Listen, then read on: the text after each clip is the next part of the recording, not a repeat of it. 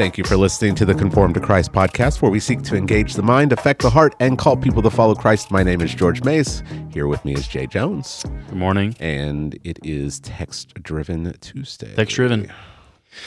Yep. Monday morning for us. It is a Monday morning. Yeah, we're off to a real exciting start now. Yeah? We don't have any fun and games and shenanigans for people. What are we even doing? Not on our A game. Yeah, sorry. I guess people will just have to, find their enjoyment just strictly in the Word today. Yeah, I'm trying to think of something, anything funny that I've seen. Well, I saw something funny, but it's not appropriate for this podcast. Chris Rock has finally responded to Will Smith. Oh yeah, I saw he had a stand-up special. Yeah, and he torched him. Really? Oh yeah, torched him. Brilliant on the guy's part, because now he's gonna, I guess this little comedy thing, he's gonna make tons of money off it. Oh yeah. So he held it in. Oh, we thought he just punked him out. No sir, he was. Yeah, I don't do stuff like that to a stand-up comedian. What's wrong with you? He was holding it in till he was going to. He unleashed on him. Yeah, he got his payback. Oh, Will Smith. Mm-hmm. Yeah, he probably wishes he could take that back. There's probably a lot of things that Will Smith wishes he could take back. Yeah, yeah. I would imagine so. Well, shall we jump into this? Shall we jump straight in? Sure. You look like you're scanning for something. You know, you got something there's you want to... I mean, there's some funny stories, but, I told you last week of the family in rural China that thought they were raising a dog. Yeah. And it turned out to be a 250-pound bear. Yeah. True story. True story. Yeah. Yeah. They thought they were raising a Tibetan Mastiff. Yeah. And it was a bear. It was a bear. The woman said that she became increasingly, what did she say? Alarmed by the dog's propensity to walk on its its two back legs. George. Why is my dog walking in here on its two hind legs? Why did it take more than once for her to figure it out? I don't know. I was like, I was looking at pictures. I mean, maybe as a puppy, maybe like if you've never seen a dog before. But yeah, I guess these Tibetan Mastiffs can get pretty big, but they're big and they're real, not bear big, and they're real hairy. They're Yeah. That's funny. It was some. What's the level above endangered? I don't know. Like they're not endangered Protected? yet. Maybe protected. Yeah. It was some kind of Asiatic bear brown bear. that was And they thought they were raising a protected species. They thought they were raising a dog. So. Oh goodness, that's funny. That's all I got for you, Jay. That's all I got. That's good enough for me. Good enough. You got my laugh in. Okay. I'm ready to go. All right. Yeah. So. All right. Well, we're not in Ecclesiastes this morning. Yep. So maybe we can talk a little bit about how we do like the preaching schedule here. Yeah. If people have been listening, they know that we go back and forth. We rotate. And so you're in Ecclesiastes, I'm in Hebrews. But maybe kind of the thought process behind the sections, because that's kind of what people ask me a lot. I don't know if they ask you about that a lot. Like, how do you guys divide up your time? So maybe we could talk about that a little bit before we jump into the text. Sure. Yeah, we just we try to divide it up to where it will make like there's maybe a natural thought break. Which can be tough, I think, both in Hebrews and in Ecclesiastes right now, because they kind of just slide into the next thought. Yeah. While keeping elements of the previous thought. Right. So it's difficult to do. My last break was maybe the easiest in the book, because even though the thought has been introduced, we have chapter 11 coming up, which people know it as, this list of faithful Old Testament saints. So the Hall of Faith. That's what they call it, right? The Hall of Faith. Though I did say that to someone that had been raised in church and they had no idea. They never heard it? Yeah, they had no idea. It's like the Cooperstown of the Bible. Yeah, so I don't just rattle that off because apparently not everyone knows that. Yeah. Well, it's kind of like there's denominations that don't know what the Great Commission is. Really? That's real life? Because it's not in the text. Oh, I see. Right? I mean, it's in the heading, like of many Bibles. But that's the term. The term is not like the biblical term. Yeah, they know what the Great Commission is. They know what it is, but they don't know that label. They don't know by the name. Got it. Like I think as Baptists, maybe we've grown accustomed to some of these labels, and we just assume that everybody in the Christian world knows what we're talking about, but not everyone knows what we're talking about. Right. So, yeah. So Hall of Faith, I kind of, I'm a little more reserved with calling it that than I used to, just because I'm assuming that people know what I'm talking about. And maybe they don't. Yeah. Oh yeah. But that was a pretty easy break, just because I knew I'm going to take chapter 11 as a chunk. Yeah. Yeah. So I'll have. I braked from Ecclesiastes because I have 2 weeks left that in my preaching coverage, but I have 5 left in Ecclesiastes, so I can't really do 2 break and then come back and do 3 because it messes up kind of a break. There's a clear break here, but then I'd be breaking up. And the reason the reason I'm not just jumping back into Hebrews is because I'm going to be out of town next Sunday. Yeah. And so we didn't want to like sometimes we'll do 4, sometimes 5. Yeah, but you're going to be out of town. So I got 2 weeks that are free. They're free weeks. So I had to find, this is the worst part, not knowing what text you're going to preach.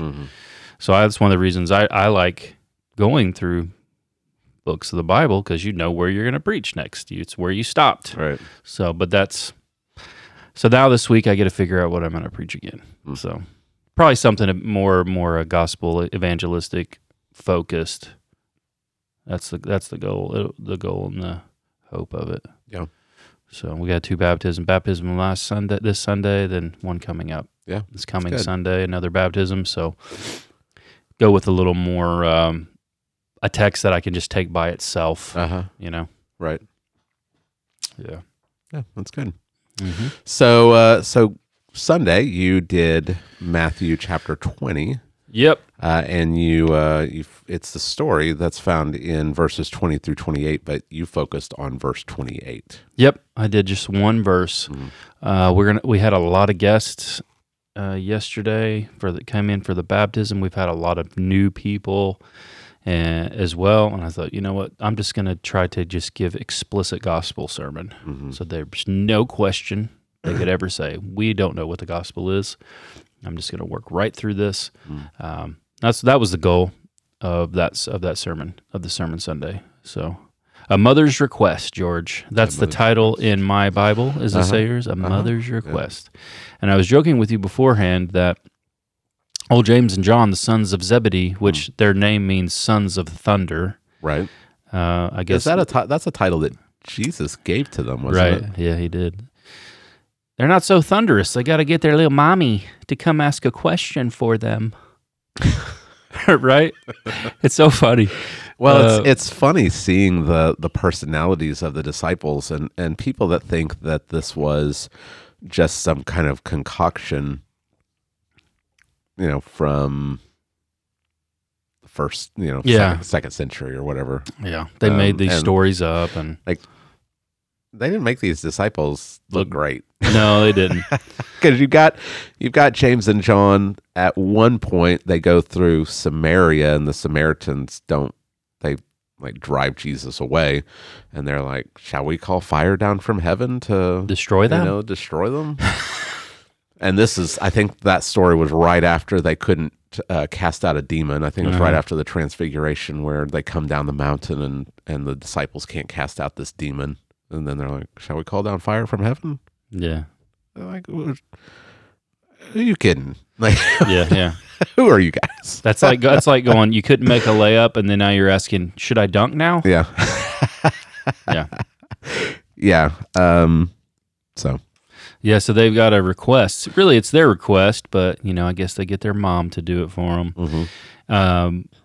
They want to know if they can sit at the right hand and left hand of Jesus in his kingdom. Mm-hmm. So the place of prominence and the place of prestige. Mm-hmm. And from other gospels that this is an issue. Luke tells us that there's this kind of like competition, dispute arose among them of which one of them was the greatest. Mm. So these are flawed people. Right. It's not hiding in. So now they have they go before Jesus, but their mom goes first. With her sons, she kneels before him very respectfully, and he's like, "What do you want?" She tells him. And Jesus goes through this saying, are you able to drink the cup that I'm drinking? They said, yes, we are able, which is interesting because they do. And he tells them, you will drink my cup, like they're going to die as well. They probably don't even have any idea what he's talking about. Right. Like, can you drink this cup? Yeah. Oh, sure. Like, he's just told them about his death in verses 17 through 19, but they still don't know what he's talking about. So it's just their quick response. Yeah. And so then he tells them, it's not for me to decide. It's been decided by my Father who's going to sit there. So interesting to me, someone will sit at the right hand and the left hand of Jesus in his kingdom. Who will it be? Who will it be? I don't know. Well, there's at least some interesting stuff because Jesus is sitting at the right hand of the Father. So who's at his left hand? Mm-hmm. Well, I think it means like if a banquet's prepared, you know what I'm saying? Like you're going to put who's closest to me, the main important guys. Right. And somebody will sit there. Mm-hmm. But who? I would say Paul's probably got to be a contender. Yeah. Got to be. He suffered quite a bit for the gospel, but there have been people through history who have as well. But that's our that's maybe our assumptions, right? Like what you're going to say in the sermon is that things are backwards. Right. Things are backwards. So the person that we think is the greatest is maybe not the greatest. Maybe not. Yeah. So Jesus then goes on to, and I'll read the text in a second, but he goes on to tell them. It's not like it is in the Gentile world. In the Gentile world, it's the great people who rule and exercise authority over people. But in his kingdom, it's upside down. Mm-hmm. The servant is the one who's the greatest, not the one that's served. So if you want to be great, you have to become a servant. Then he goes into this, even as the Son of Man came not to be served, but to serve and to give his life as a ransom for many. Amazing verse. Yep. Because it catches it's like, what is Jesus... Did he ever tell explicitly what his understanding was of what he was about to do or what he was doing? And there are many. This is one explicit one. Mm-hmm. So you can't buy into this liberal idea that, Jesus just came, he was resisting the world's systems and those in power, and he was on the side of the oppressed, and then they got him. Mm-hmm. That's what happens when you resist the man. Yeah. And he got caught up by accident into that whole thing, and he showed us how to suffer. And that his example reveals to us the love of God. Like, no, these verses don't allow that. Right. It's also in Mark's Gospel. You can find it there. It's I've seen commentators that say that this is at the center of Mark's Gospel. Like, right. So as you're reading through it, it's in the center of the book. So one of my friends, his name is Daniel Brusky, went to seminary with him. He stayed there, got his PhD, became an elder at the church that I was an elder at. He co-wrote a book, and it's about that as the interpretive key of all of Mark's gospel. Right. This is what. So Mark's now I'm going to have to buy his book. Okay. All right. It would have been nice to have it. Yeah. Before I preached this. Right. But, yeah. All right. You want to read this passage for us? Okay. You basically already told us everything about it. Yeah. But they want to hear read it. They want to hear it themselves. Uh-huh. All right, let's look at it. Matthew 20, beginning in verse 20. Then the mother of the sons of Zebedee came up to him with her sons, and kneeling before him, she asked him for something. And he said to her, "What do you want?" She said to him, "Say to these two sons of mine are to sit, one at your right hand and one at your left, in your kingdom." Jesus answered, "You do not know what you are asking. Are you able to drink the cup that I am to drink?" They said to him, "We are able." He said to them, "You will drink my cup, but to sit at my right hand and at my left is not mine to grant, but it is for those whom it has been prepared by my Father." And when the 10 heard it, they were indignant at the two brothers. But Jesus called them to him and said, "You know that the rulers of the Gentiles lord it over them, and their great ones exercise authority over them. It shall not be so among you, but whoever would be great among you must be your servant, and whoever would be first among you must be your slave. Even as the Son of Man came not to be served, but to serve, and to give his life as a ransom for many." All right. Well, you started off your sermon with the introduction, the story of Private Ryan. Yeah, old Private Ryan. I haven't seen that movie in a long time. Really? It's been a long time. It's worth. It's maybe worth it for you to go back and give it a watch. It's a great movie. Mm-hmm. I don't really even understand exactly how he made all that stuff before we had, because it came out a long time ago, before there were all of these advances. I think I was still in high school. Cinematography and mm-hmm. All that stuff. I'm trying to pull my notes up here, George. Behind the ball game over here. Let's open that. You forget what you're coming in here to do? Open with.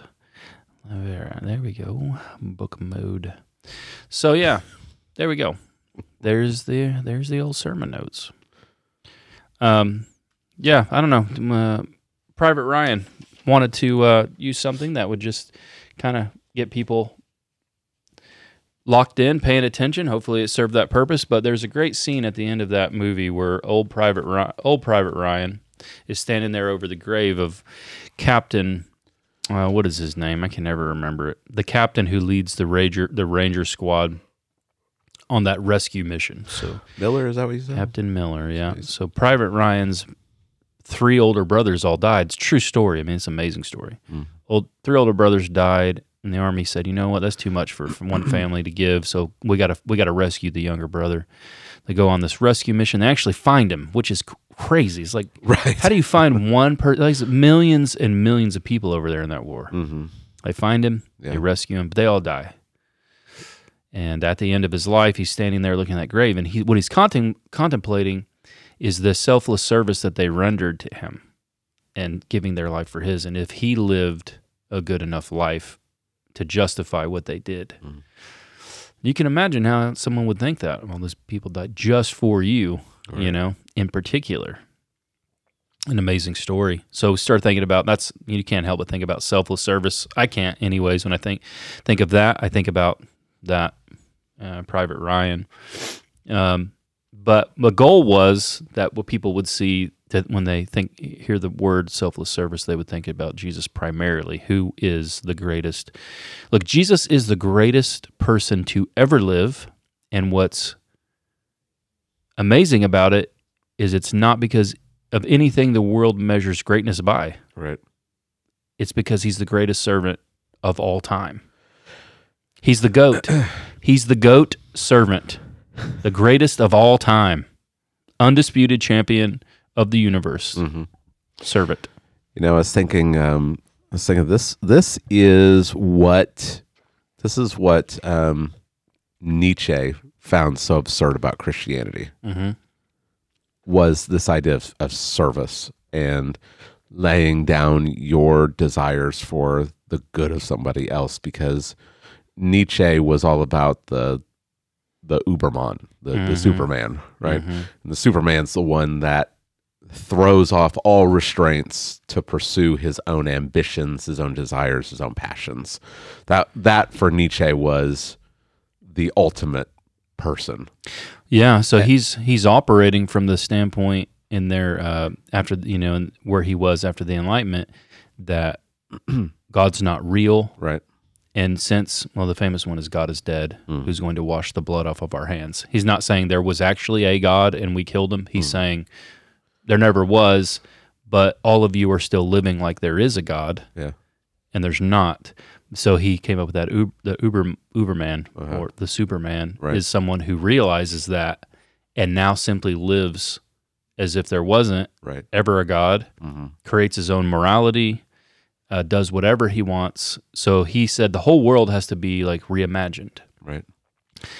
Really, what's amazing is you see Hitler taking that and running with it. Oh, yeah. Now, atheists and agnostics don't like to admit that. But I made the argument, if that were true, the greatest man that's ever lived on the face of the planet has to be Genghis Khan. No question. If there is no God and all there is really is secular materialism, which he would have never understood those terms, right? Doesn't know what you're talking about. He just lived it. Then the entire purpose of life is to advance the human race, in particular your own genetics. So, I mean, this is might makes right, the will to power, survival of the fittest. Genghis Khan is that. 16 million men are still related to Genghis Khan today. That's bonkers. Yeah. And that's because he conquered enormous amount of the earth and apparently had a lot of children as he went. That's crazy. Right. He has, so if God's not real, he's got to be the greatest man ever lived. But I don't think probably atheists and agnostics would want to admit that. Right. Because he was a bad man. Yeah. Very bad man. But God is real. And because he is, in God's kingdom, everything's flipped on its head. Jesus is the greatest man that ever lived because he did nothing like Genghis Khan. He is the exact opposite, the servant. He's a servant of all. So his greatness is in his service, and so we're to model that. We are to be models of, as Christians, those that actually follow Christ. That means we ought to be modeling and cultivating selfless service, which means you got to die to yourself, which is what Jesus also calls people to repeatedly. It's kind of hard to be selfless when you're the center of everything. Right. So we're talking about upside down world, which is really right side up world, but Jesus has just come to right side it all. Yeah. Yeah. So that's what we see, and we focus in on one verse really to get it all, and that's verse 28. I mean, it's a simple verse. It's just amazing, though, really, what's said there. I think, anyways. So, yeah. Okay. So we're just going to walk through this verse. Your big idea was 4 components of Jesus' selfless service. And the point is to see how Jesus lived. This is at the heart of his ministry. This is why he came to do this. I mean, that's what he said. This is why I came to do this. So this is at the heart of what he came to do. Yeah. And then based on what he came to do, we're supposed to, he left us an example that we're supposed to follow. Right, yeah. Right. And the goal was to have this be so clear and simple that someone who's never been in church would leave and say, I know who Jesus is and what he was primarily about and came here to do. Right. So. Okay. Yeah. All right. So we got 4. We're just going to walk through this verse, and we'll see these 4 as we go along. Yeah. Right. Okay. All right. Well, number 1, the first component of Jesus' selfless service is that Jesus. And I'll try to say it exactly as I heard you say it. Jesus, the Son of God, came to humbly serve. Yeah. He came. Yep. He served humbly. So the idea here is just found in the first phrase.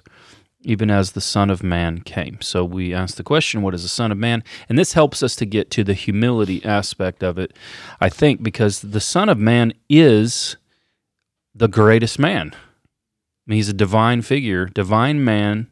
He's a mysterious figure of Daniel 7. Not so mysterious after Jesus comes on the scene, though, because he takes the title for himself. But Daniel chapter 7, we see this vision that this man comes before the Ancient of Days and is given a kingdom without end. It covers all people, languages, nations. It covers everything. He's the greatest man ever. A kingdom that will never end, an eternal kingdom. So this king reigning over all creation as this divine man, and Jesus takes the title for himself. Yeah, this is his favorite title. He used it 80 times. Yeah. And he doesn't just mean, well, Son of Man can just simply mean like A human. but that's not how he uses it. Right. He's using it as a title. Yeah. And he uses it in such a just kind of casual way that he's assuming that they know what he's talking about. Yes. And he's referring back to Daniel 7:13. Mm-hmm. Yeah. So here is the great man. And what does he do when he's here? It's nothing like we would think. But we should also think about just the humility that's involved even in his coming. Mm-hmm. That we should never forget that. For God to take on human flesh, just to stop and think about it for a little bit. We say it, we're so used to it. God became a man, Emmanuel, God with us, and we just forget about what that would entail. I mean, I've talked to one of my neighbors when I lived on Fort Sill was a Muslim, and this was a grotesque thing to him. Like it was repulsive to him and offensive. Yeah. To imply that God would become a man. He said God would never do that. That's too condescending. That's beneath him. And he would never do it. Right. And I'm like, oh, well, I guess you understand the first part of the gospel now. That was easy. Can we move to the next part? Yeah. See, usually people are like, God became a man? Of course. Why wouldn't God become a man to die for my sins? Yeah. You know? So at least he got that part. It's really unthinkable, really. Especially when you're considering, like, maybe you could wrap your head around it. Okay, God created an environment, perfect environment, no sin, everything's great. It's amazing. And then God says, you know what, I think I'll take on human flesh and interact with my creation. Okay, that would be still humbling. But this world, this fallen world with all of the sickness and brokenness and evil and sin, God came into this world. And also where we still hold on to the Greek and Roman like demigod idea. Yeah. Mm-hmm. Like, well, Jesus came, but he's just like you've said, like he's got the human car, like the divine driver in it, in the human car. So he looks like a man, but he's just a thin veil, and he's really this demigod figure. But that's not the biblical concept. Philippians 2, he was fully God, and though he was in the very form of God, he did not consider equality with God something to be grasped, something to be held on to. So he emptied himself by taking upon himself the form of a man, with all of its weaknesses. Like, what does it mean to empty himself? It doesn't mean that he gave up his divinity. It means that he veiled it in human weaknesses. And so the one who never sleeps, now we see him so exhausted that he's sleeping in the middle of a storm. Right? The one who is self-existent and does not need anything. He now is hungry. Right? Yeah. That's so he's taking on the human weaknesses, the limitations of humanity. Yeah, that's right. And that's exactly what it gets at. And so he's exalted to the highest place, given a name that is above every name on heaven and under earth. Every tongue would confess that Jesus Christ is the Lord, to the glory of God the Father. He's exalted because he was brought the lowest. So he humbled himself more than anyone ever, right, and ever will. And therefore, he's exalted to the highest. And we kind of get stuck on this degrees, right? Like God, here's man, he's at the bottom, and it's like steps, and you get up to the top step, and there's God. But there's an infinite space between man and God. Yep. It's not like, well, there's a couple of steps in between us, and he's almost like He's like an exalted man. Yep. Like the Mormons. Like he's this exalted man. No, he's there's an infinite gap between us. And so that's what the Son did. He crossed that infinite gap from transcendent to this immanent. Yep. That's right. This immanent person. Right. So yeah, the humility involved in the act of service that he's willing to do this makes him the greatest servant ever. So that's something we need to emulate. If Jesus took on human flesh and humbled himself that great, and that's how Paul uses it in Philippians, have this mind among yourself, which is yours in Christ Jesus. Yeah.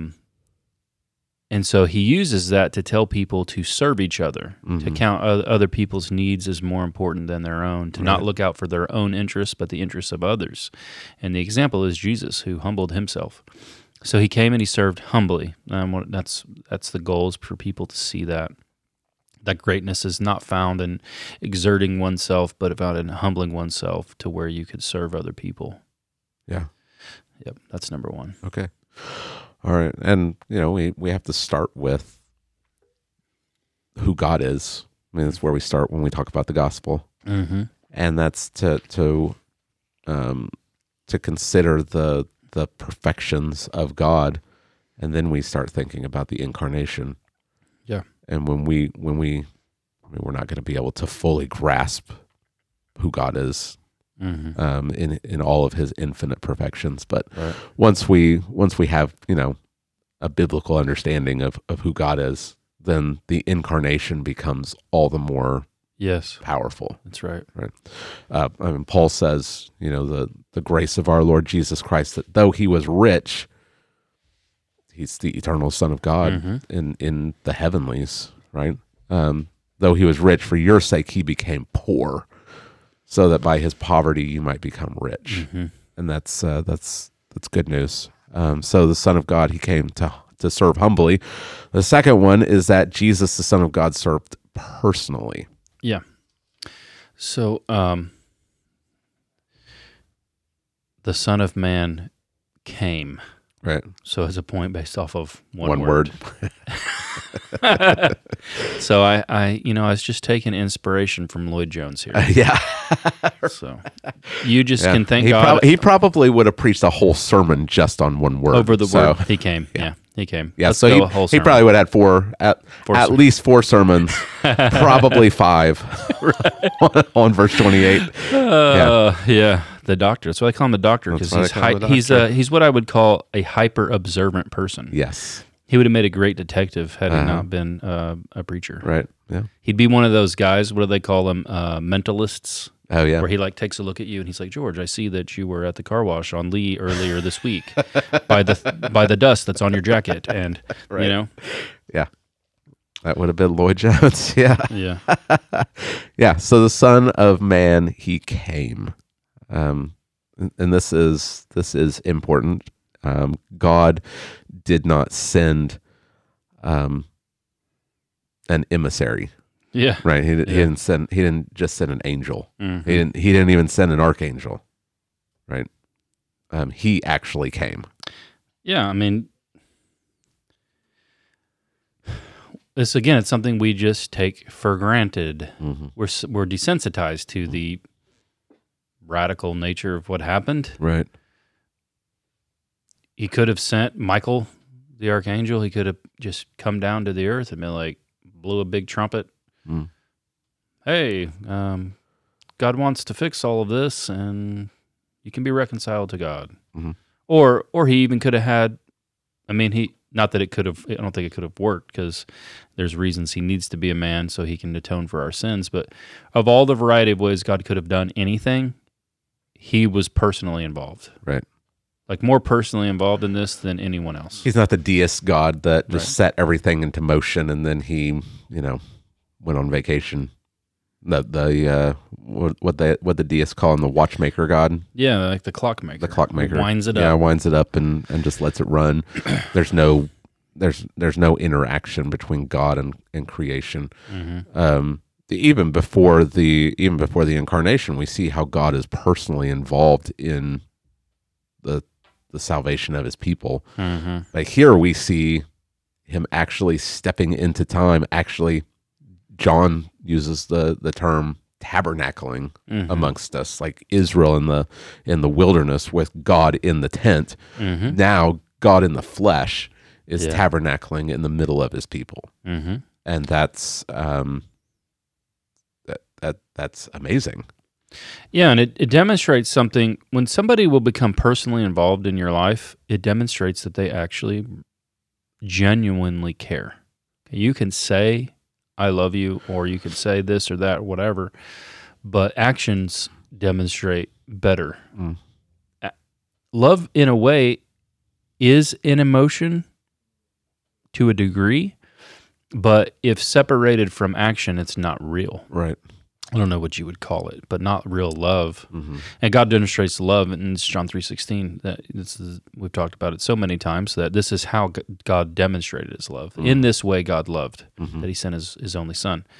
An incredible sacrifice on, I would say, what's emphasized here is the love of the Father, but also there's places where Jesus' love is emphasized. But think of the sacrifice in among themselves that is involved here. Right. God gave his very best. He didn't hold anything back. Right. If there's any question whether God loves you or not, you just look at the cross. I mean, God gave the very best of what he had. And nothing but that would have accomplished it. Nothing less than Christ even could have accomplished it. Right. And God had every justification he could have. I mean, he didn't need to do this. He could have done nothing, and he would be just still. Right. We could never accuse him of being unjust if he just left us alone to die in our sins. Yeah. But he didn't. He sent the very best. So Jesus came personally. And I told this story. I could relate to how the personal service can have an impact on you, because when I was deployed, Angie was pregnant with Brooke. And we had been going to a church we had gone to for a while, Stay Springs, right up here. This is a while ago, so I'm sure it's not even the same people there anymore. Yeah. But this was 16 years ago. And we were part of a community group, part of everything. We even signed the floor. We put our names on the floor before they laid the carpet in that new building. Oh, yeah. Yeah, so under that carpet somewhere is Angie in my name. Probably a little hard or something, and later on in the pregnancy, Angie's pregnancies are usually easy in the beginning, and then at the end they're pretty tough, because she puts on, I would say, like some women have like normal shaped stomachs when they get pregnant. You know what I'm saying? You've observed it because we have so many births at this church. You got like the normal shaped pregnant stomach, and then is there triplets in there? And God saved the best for last, actually. I'm gonna let you just talk. I'm gonna say step out of the room. Hey, it's all good. It's all. She's not. Angie embraces it. We're. I don't think. Well, it's those Viking babies. Well, Evangeline was the big. It's the Norse. It's those Norse babies. Yeah, I remember. They come out like frost giants. For Evangeline did. The last one we were going there, the doctor did the thing, and he was like, "Oh man, look at that head." This is before she ever, And then when she came out, I kid you not, the doctor said a cuss word. He said a cuss word, and he said something to the effect of like, "Good Lord, that's a big baby." But Brooke was the smallest. Okay. But it's still hard on her, Yeah. And the church like just forgot about her. She got to the point where she couldn't really even get out, go anywhere, or do anything. And man, nobody checked on her. Nobody even interacted with her, even called, text, like nothing. Community group, nothing. Pastor, nothing. But this pastor at First Baptist Church, or First Baptist East, Doug Passmore, he came to the hospital when Angie gave birth. And I thought that was so kind. Yeah. We weren't part of his congregation. Right. He just knew I was deployed and she was going to have a baby with no husband around. And so when we came, Angie started going to church there. When I came back, and that's where I ended up becoming a Christian there. That's where I was saved. He was preaching from Philippians chapter 3. So for the personal service has an impact Right. beyond what impersonal, whatevers can. Right. I tell you, I had my professor, and I'll never forget it ever. It's a great lesson, not just for pastors, but for everybody who is a Christian. He said, God didn't send an email, a tweet, or a text message. He sent his son. And I was like, bam, he like hit me in the face with a 2x4. You know what I mean? Yeah. And it's so right. It takes work. It takes time. It's inconvenient to serve someone personally, but that's how Jesus served us. I'm sitting over here thinking again about the Greek gods and how they would take on like human form and come and interact with people, but it never was to serve. It always was to do some heinous thing. Right. Right. Yeah. Like punish people or take advantage of them or trick them or whatever. But maybe it's because they're real and they're demons. Maybe. Yeah, maybe. Let's throw that out there. I think that we shouldn't easily dismiss these stories as disconnected from the true story. Right. Like you've got these the imitations. Right. You got imitation incarnations. Right. But here's the real incarnation. Here's the true Son of God coming in the flesh, not to be served, but to serve. Yep. Right. And that's the third point. That's the third point. Yeah. Jesus came and served selflessly. That was like a professional podcaster. Thank you, Jay. Thank you. I appreciate that. I'm sure we'll screw it up in just a minute. Yeah, that's the third point. Jesus came, he served selflessly. Yeah. So selfless service. He didn't come to be served. It's interesting because people think that humans created this story. And if humans created the story, it'd be nothing like this. It'd be the Greek gods. Yeah. that's we don't have to wonder what the human invention would look like. We've got plenty of evidence of what the story would look like. It would look like Zeus coming down and sleeping with some guy's wife. Yeah. Right? Yeah. Yeah. He never amassed wealth for himself. I'm sure he had a business so he could take care of his mother. Yeah. But he started his ministry and didn't even have a place to lay his head. Like he had to sleep in people's houses. Right. Like wherever God would provide for him through people, that's how he ate. That's how he slept. I mean, he literally came accumulating nothing for himself at all. Not even trying to make a great reputation for himself. After he feeds the thousands, they want to make him king by force. And he's got thousands of people. So enough to create an initial uprising, which would have spread like wildfire had he gone along. It would have grown, I'm sure, up into the hundreds of thousands quickly. They wanted to make him king at one point. Yeah. Right? And he leaves. He leaves them. He does the exact opposite of what we would think a person would do in that scenario. He's like, too many people. This is not the way. I'm out. And he goes across the sea to get away from them all, And so they pursue him to the other side. And so then he has to hit them with that hard to swallow teaching that disperses the crowd. But he doesn't try to build himself up. Every time he gets a crowd, he'll say something so radical, everybody will leave. And the disciples are like looking at each other like, are we sure we're in this? Or like, is this for real? You know what I mean? He's like, you guys want to leave too? Is that what you're thinking right now? Yeah. It's a complete upside down story. It didn't come conquering, didn't come to overthrow the government, didn't come as a rich man, a powerful man, influential man, other than his influential, powerful teaching of God's word. No wealth, no platforming of himself, no making a name for himself. He's always giving glory to the Father.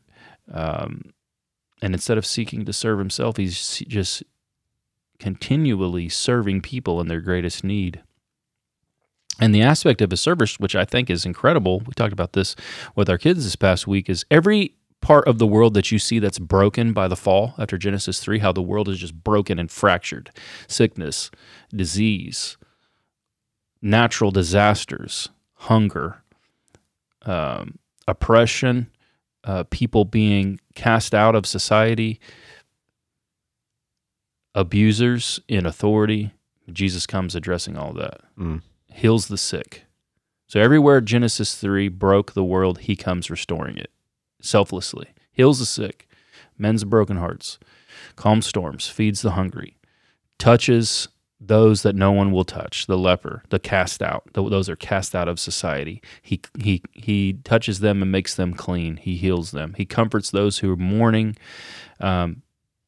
His whole life is just nonstop about other people and not about himself.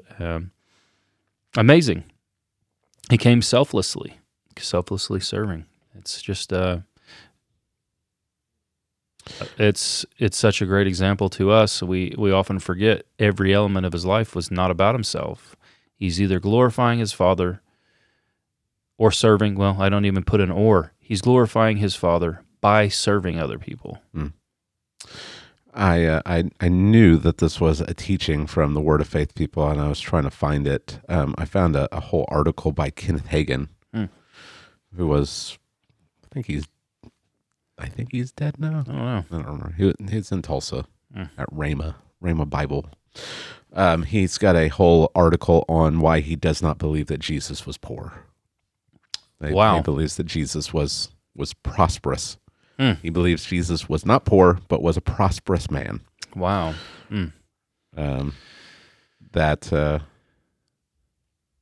Because he has a seamless garment. Yeah, that's one of the evidence. I mean, it's a long article. He hasn't considered somebody might have gifted that to him. Yeah, well, Yeah. I'm not going to read the whole thing, but yeah, I knew that was a Word of Faith teaching, is that Jesus wasn't poor, that he was prosperous. That's probably the garment. That's probably what he went and took and ran with. Yeah. He's got, anyway. He's got several. Yeah. Well, he is the most prosperous. I mean, he is the king of the universe after all. Right. But the point is he came in his life, he lived as if everyone else were the center of, I have no doubt if you interacted with Jesus, you wouldn't think or have a suspicion, he's actually doing this low-key for himself and using me. Right. You can get that vibe off of some people. Yeah. You wouldn't do that with Jesus. Well, we're so sinful. Our depravity is so deep that even when we are doing things to serve others, we can be doing it for ourselves. Mm-hmm. That's how deep our sin is. Our selfishness is that we do it so that people will look at us as, look at that person who's so generous, or we do it to prop ourselves up. Right. Yeah. But not Jesus. Not Jesus. He did it completely selflessly. Yep. So that's it. That's the third. All right. And the fourth one is that Jesus served specifically. Yeah, and this maybe is the most important aspect of his service. If you are in great need of something, right? I think what did I use? The illustration of like a kidney. Like say you're dying. Yeah. You have kidney disease, you're going to die. And it's the end. Maybe you got like a week left to live. And you've got a relative, family member who is a kidney match for you, but they have two healthy kidneys, and they show up at your house and they're like, hey, you got this 80-inch HDR brand new Panasonic TV, and I got you a PlayStation 5.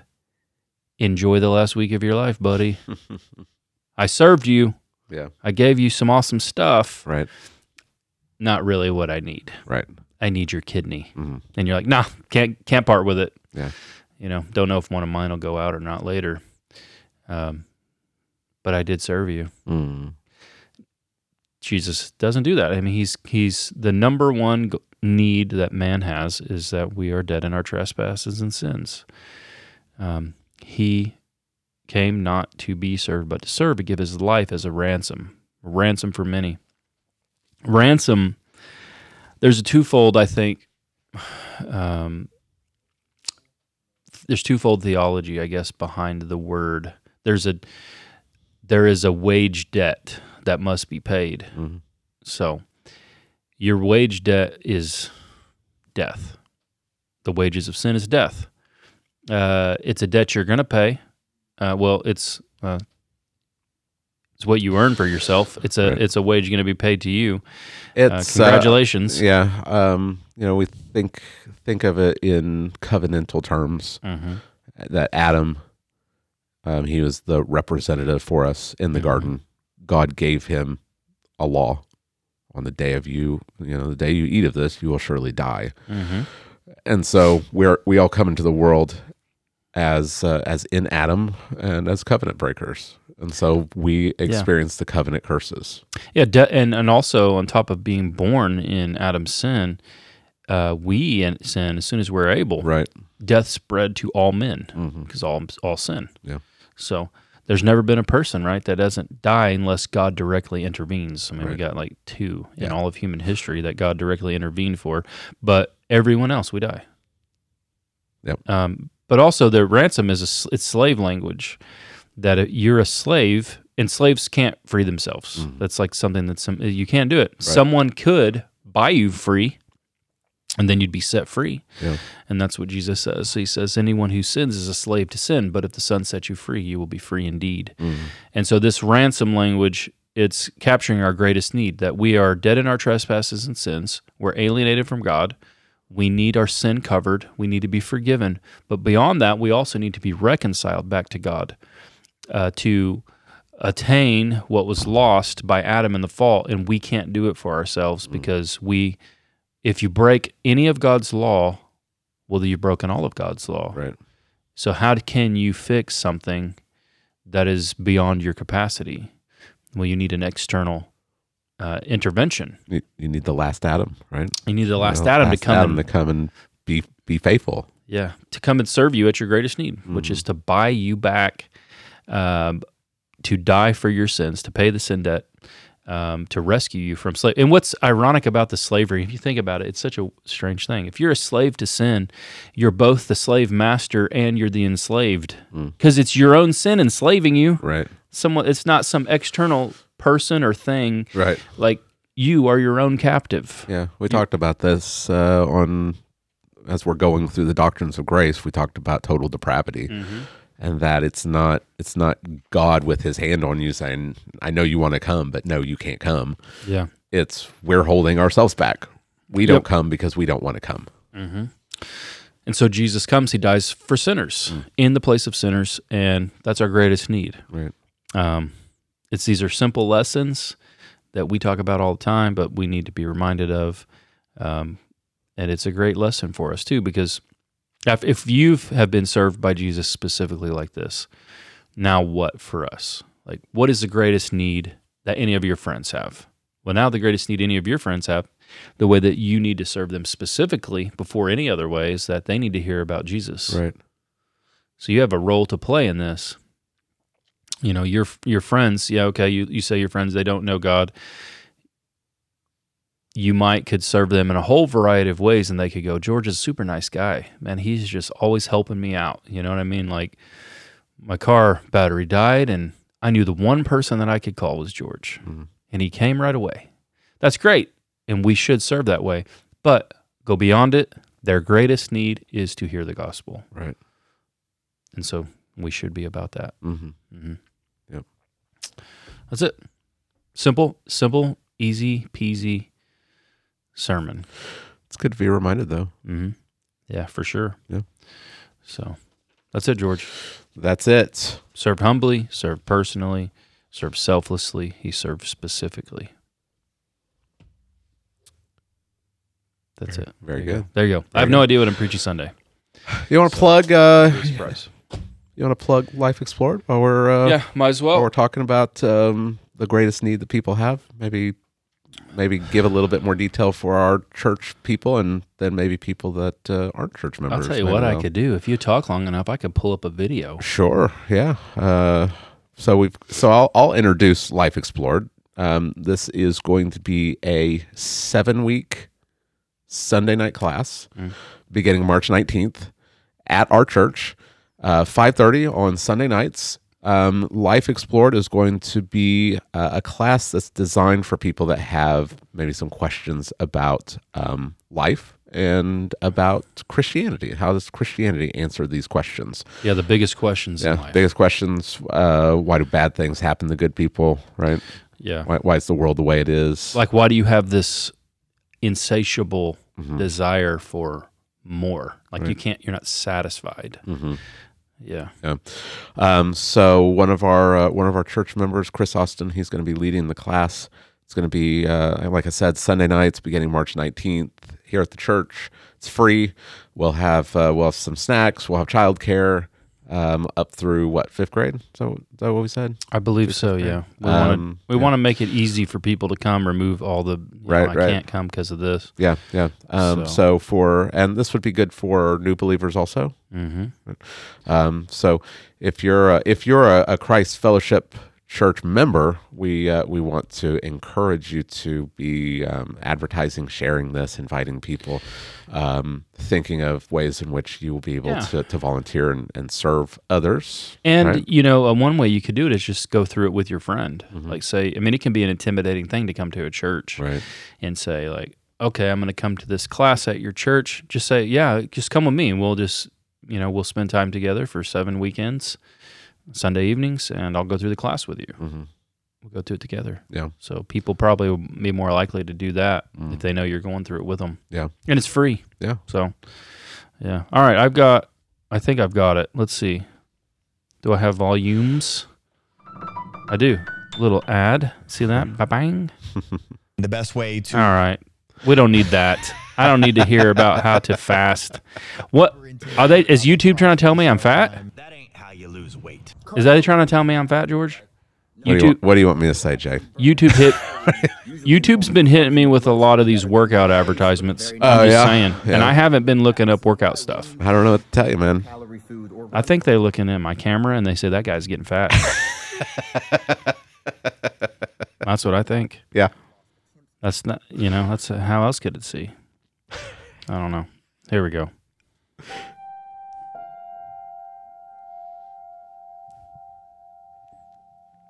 $7 billion of us.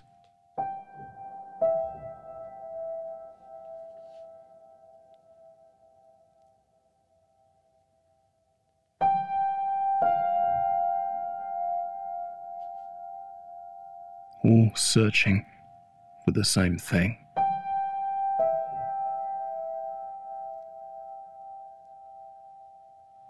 It's so hard to find.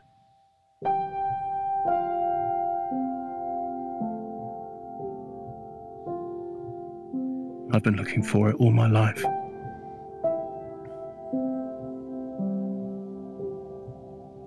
In every place I've lived.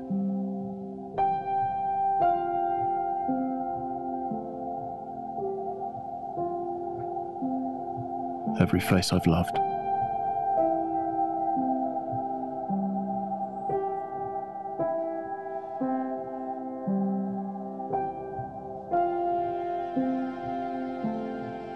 We're all looking for it.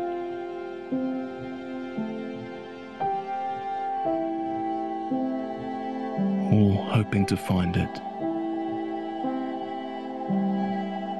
That one thing.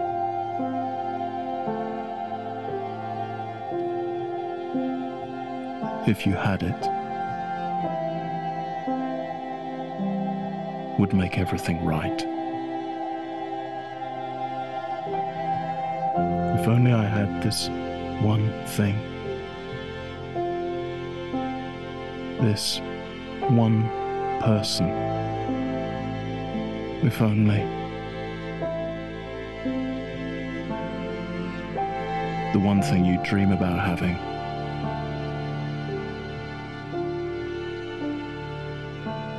The one thing you have nightmares about losing.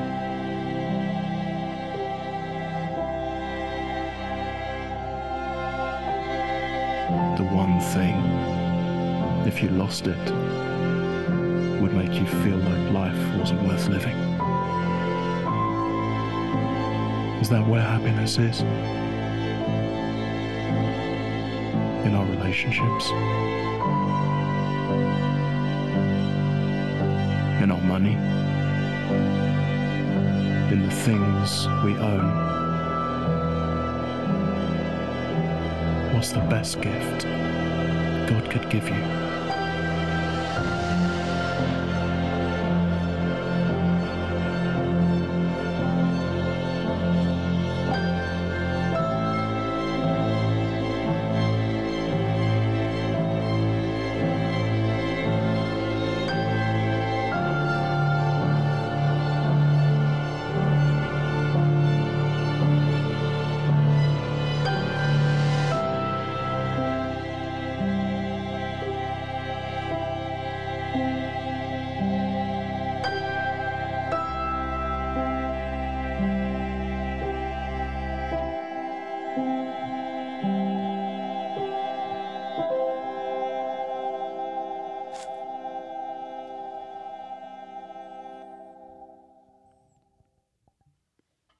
There you go.